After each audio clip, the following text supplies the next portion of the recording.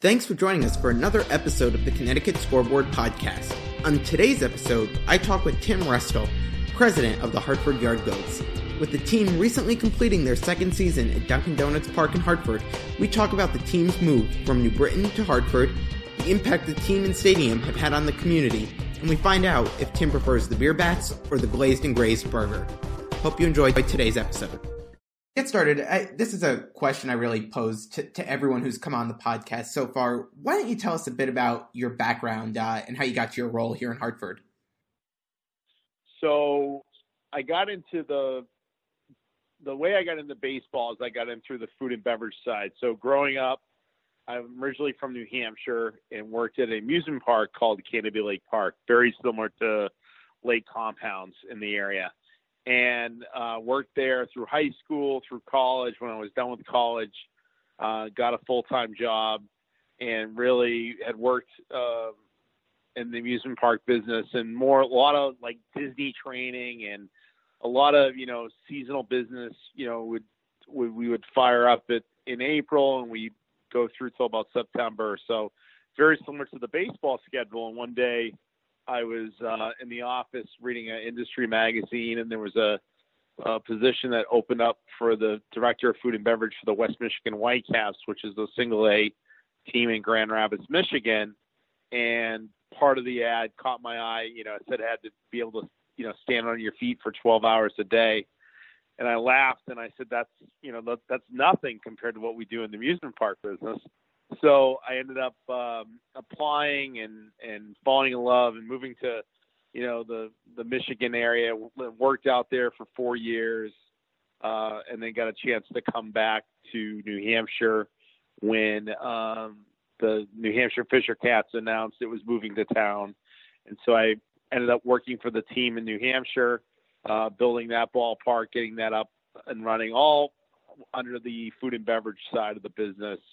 And then in 2013, I had the chance to come down to New Britain and work for the Rockets and run that. So that's sort of a little snapshot of how I got into the business. And then from New Britain, helping. New Britain was great. It was a very nice ballpark, great community, great history with the team being around for 20 some odd years, and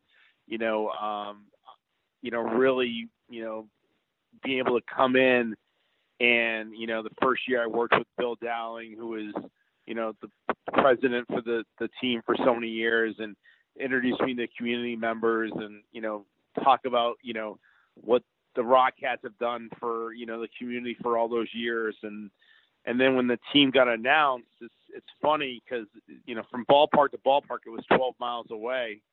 But you thought we were moving to an entire different state based on reaction. So, up in New Hampshire, I drove 12 miles to get, a gallon of milk, never mind, visit, go to a different ballpark. So, it was, not everyone embraced this change and, can understand it. And, but it was, obviously it was a very good move for the organization and, the whole rebranding.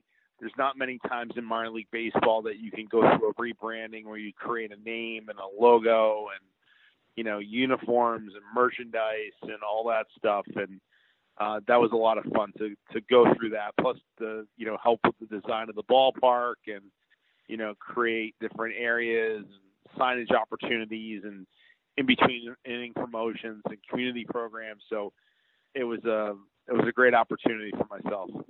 I was first off excited when the move was announced to move to Hartford. I've been really waiting for Hartford to pick up, in terms of entertainment for people my age, for millennials and have things to do.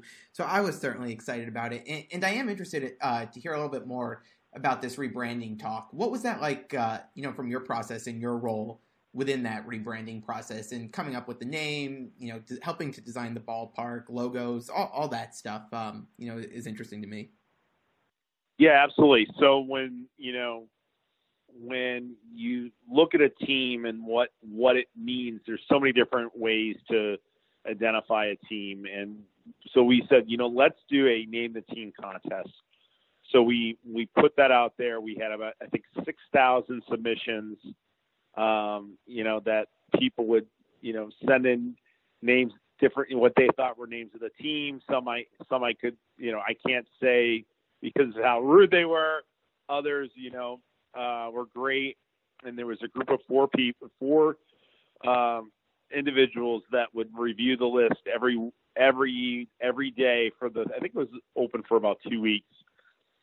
And you would take, you'd get the latest Excel spreadsheet at the end of the day and go through and look at all the different names. And we always knew we wanted, a two-name team. So like when you think of the Akron Rubber Ducks or the Richmond Flying Squirrels, we always wanted a two-name to the team because it goes better with branding. It's not just something. It's something doing something. So we were always looking at that. And I want to say there was probably about 4 or 5 days left in the Name the Team contest when Yard Goats came in.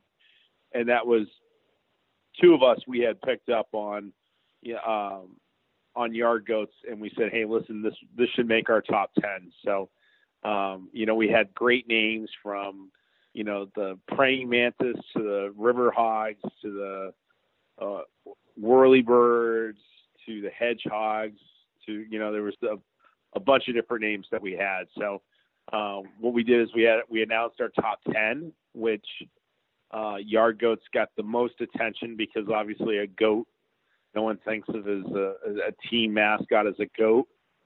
And then we had our voting for the top 10 names, and we had 35,000 votes casted for the Name the Team contest. And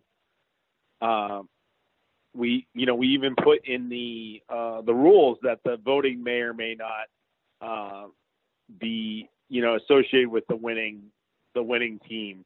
Because when the Yard Goats was such a, I guess,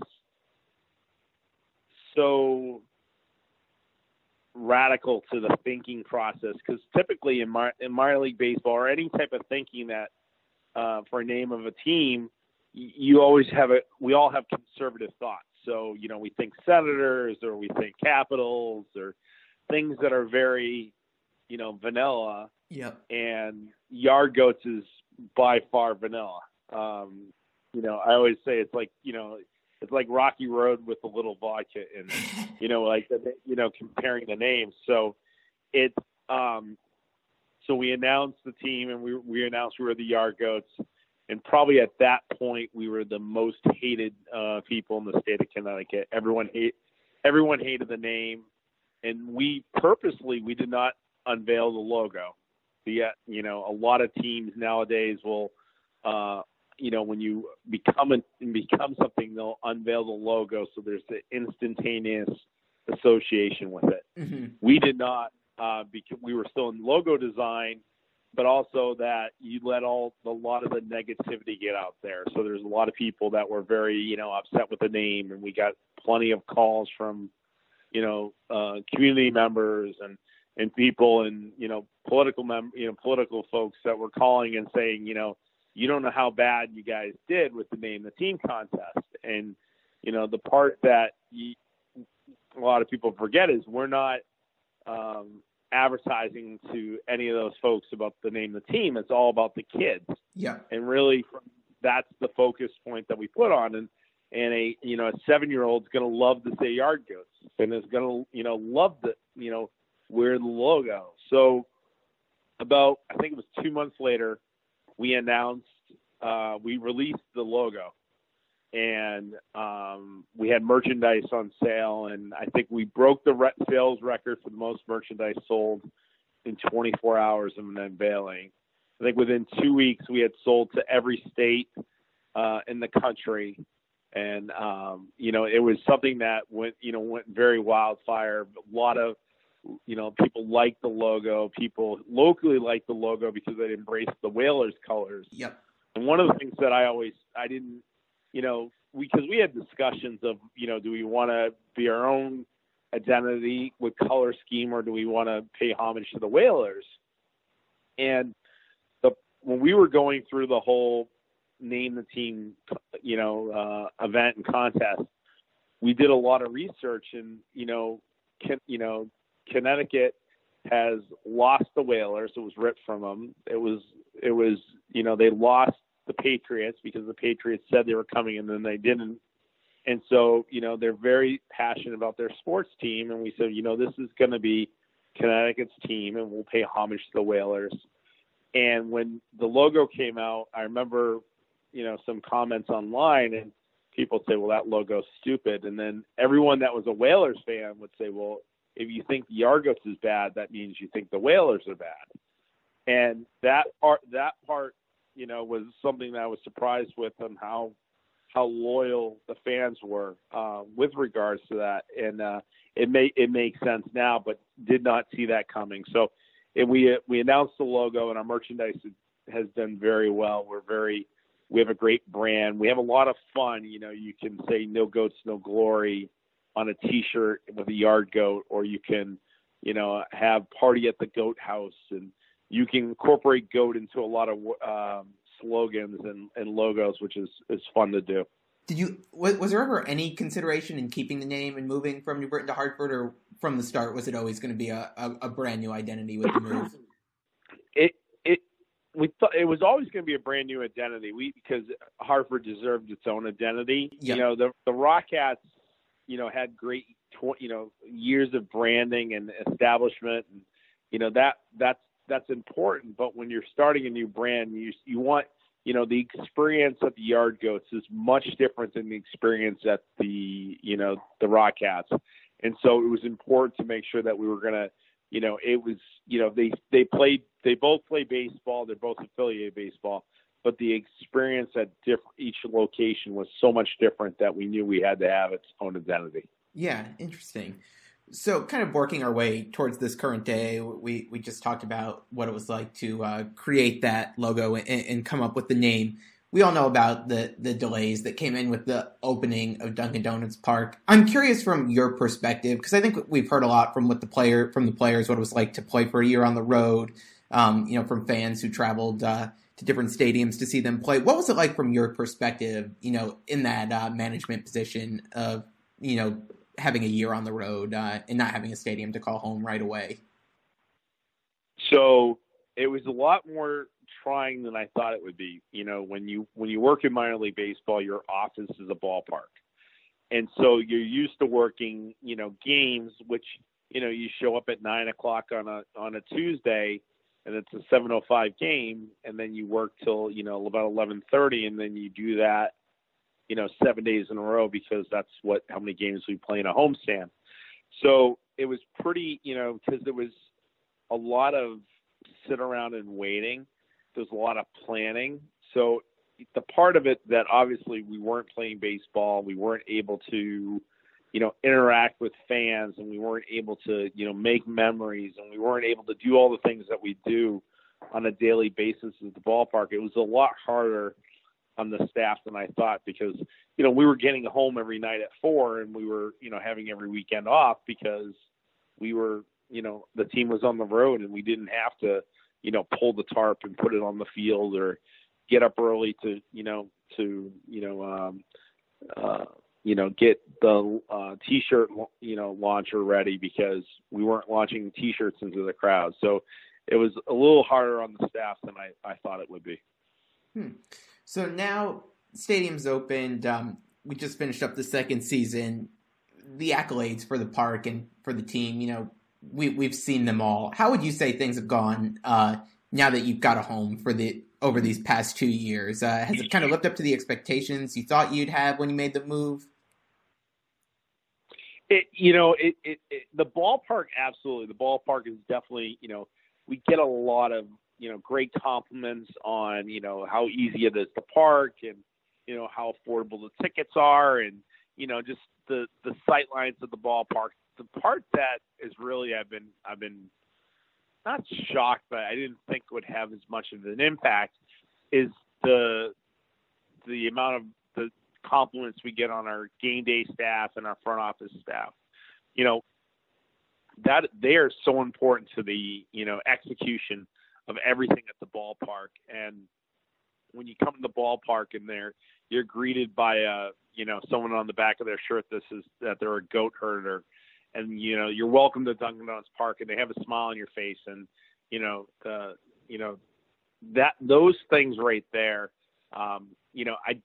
as we were going through it, we never knew how magical that would be, like it is right now. And because you do the customer service training and you do all the things that you want the experiences for the fans to be. So making sure that the music is keyed up so when there's a home run, it's the right music and it's the right graphics and it's all those things. It's great to sit back after year two and look at how many of those things that we did right, because we're constantly looking at fine tuning those items and making that experience that much better. Yeah. In terms of the game experience, I know you talked a bit earlier about the experience being different in Hartford than it was in New Britain. What would you say are some of the biggest differences, or what you wanted to see play out in terms of changing that experience, from the Rockettes to the Yard Goats? Well, I mean, the ballpark is such a, it's a much closer, more intimate ballpark.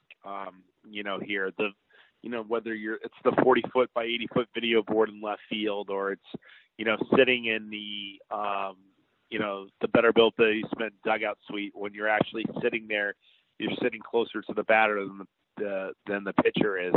There's so many experiences like that. That go through the ballpark and look at those areas, you'll see how many different areas they are. Yeah, so let's talk a little bit about the baseball itself. What's it like having a team that's kind of saturated in a market with Yankee, Red Sox, Mets fans, and being that Rockies affiliate? I think a lot of people here in the Hartford area have kind of picked up the Rockies as a National League team to root for if they're not a Mets fan or a fan of another National League team. How would you say that move has gone over?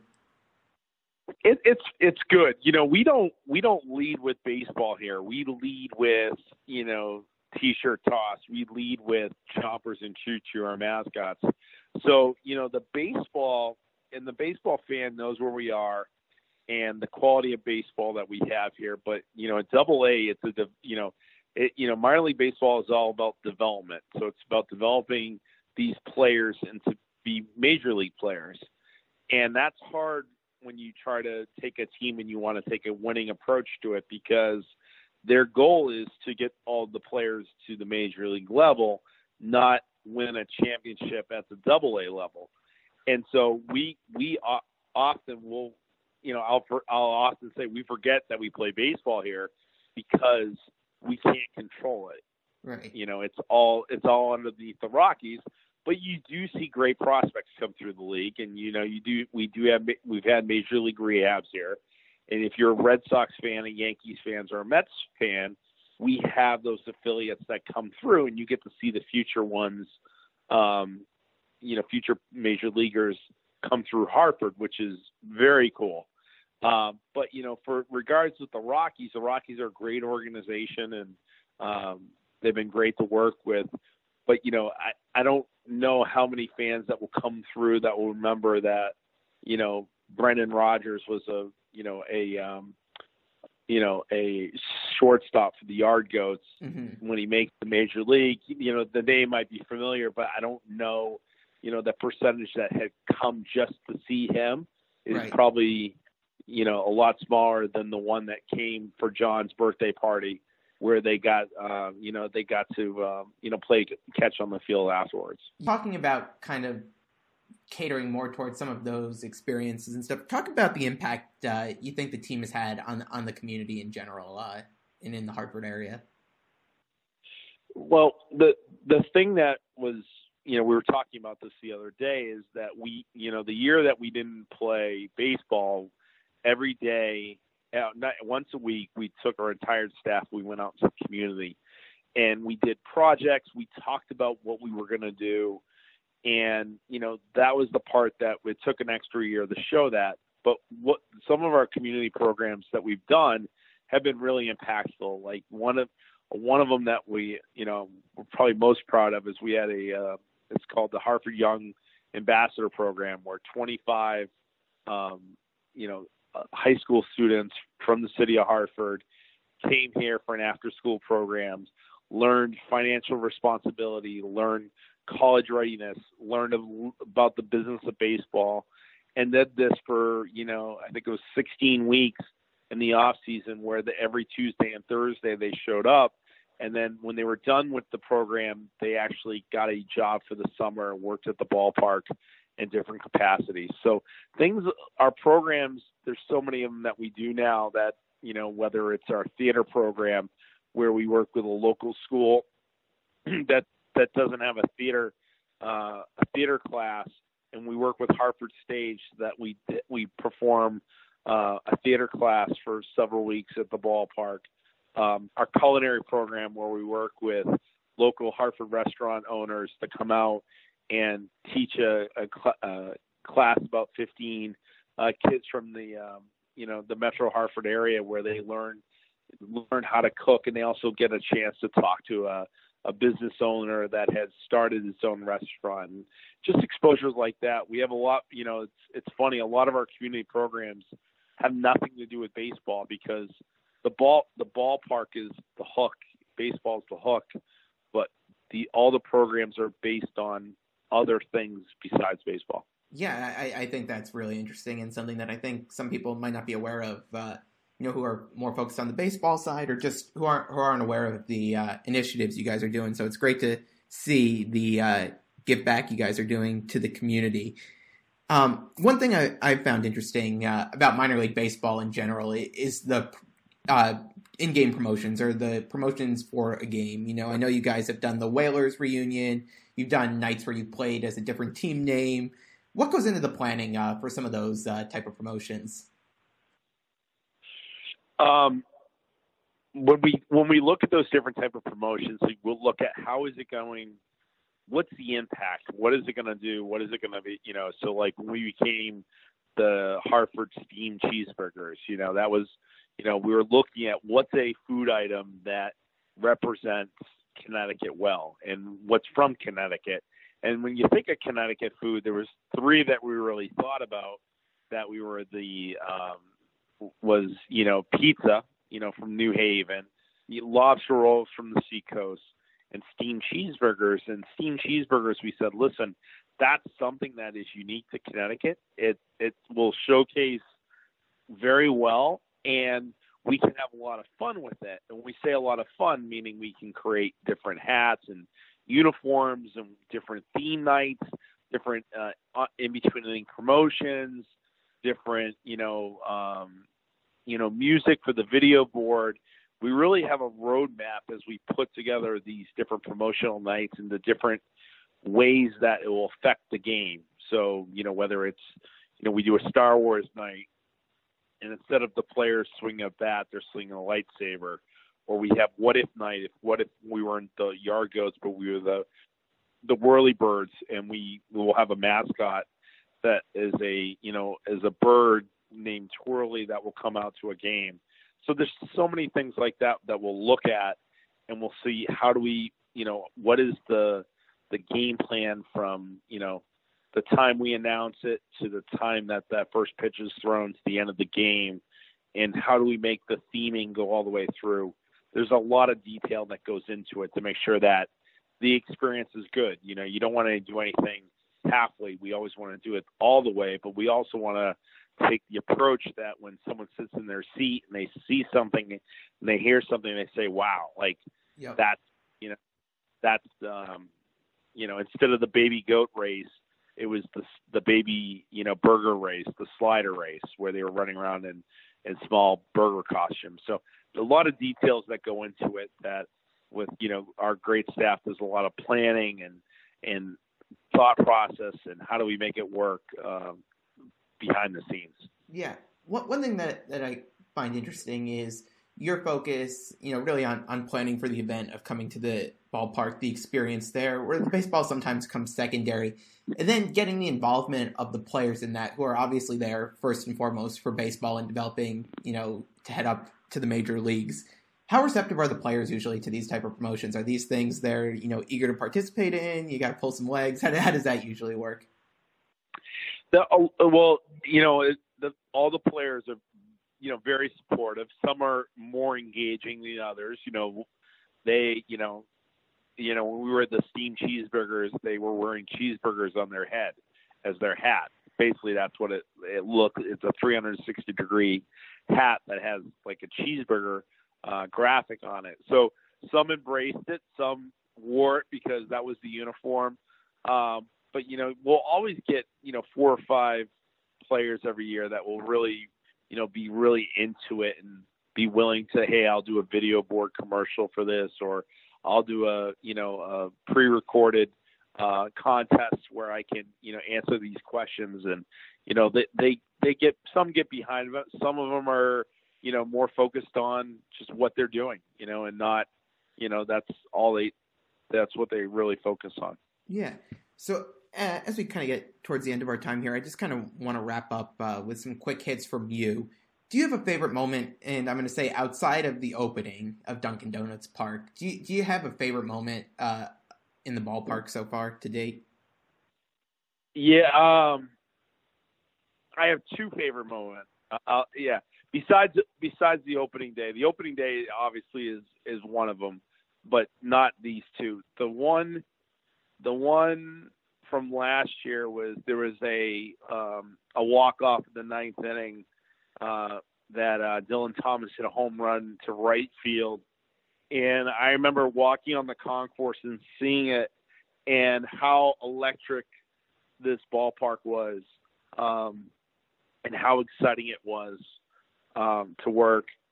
And that was, it was really, I call them magical moments, because that was something that you don't see 6,000 people cheering every single day. And when a player hits a home run to right field to win it in the 9th inning, that's what baseball is all about. I wish we could capture that essence of, the baseball every single game, but we can't, and that's okay.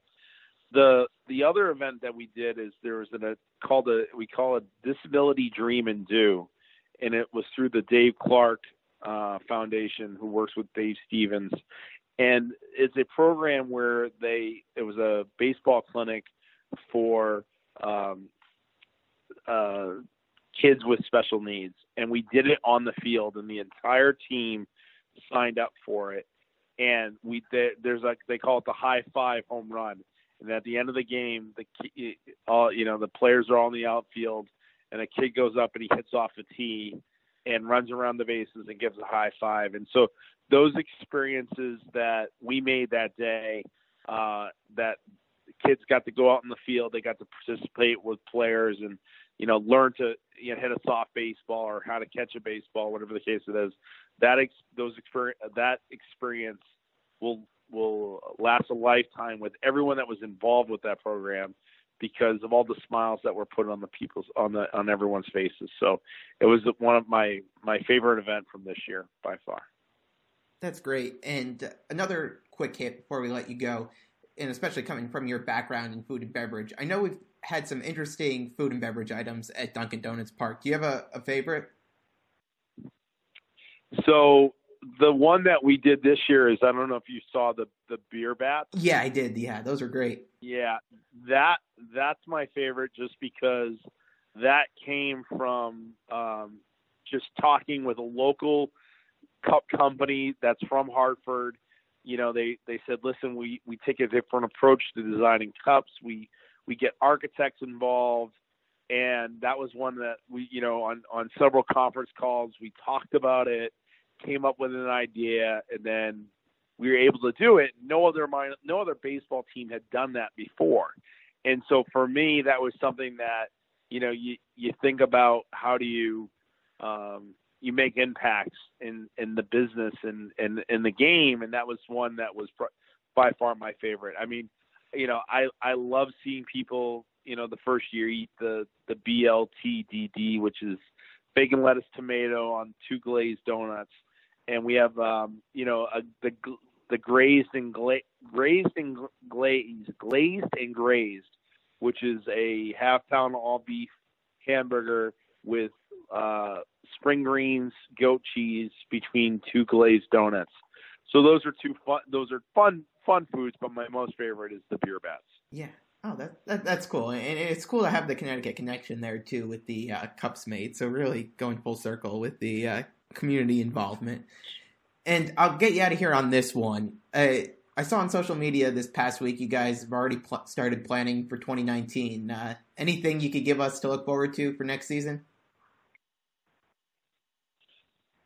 Nothing yet, but like the part that we always work on is that you always want to create more reasons for people to come back to the ballpark more times and times again. So it'll be something that as we get into February, when we start announcing a promotional schedule, I think that, everyone, said, well, year two, you get the sophomore slump and, you might, change a little bit, but we did really well this year. So year three will be even better. Awesome. Tim, thanks so much for joining us on the podcast. And for everyone listening, make sure you start marking off dates on your calendar. I know the schedule's already out for 2019. So if you haven't already been out to Dunkin Donuts Park, make sure you make it out there next year. So Tim, thanks again for joining us today. Thanks for having me on.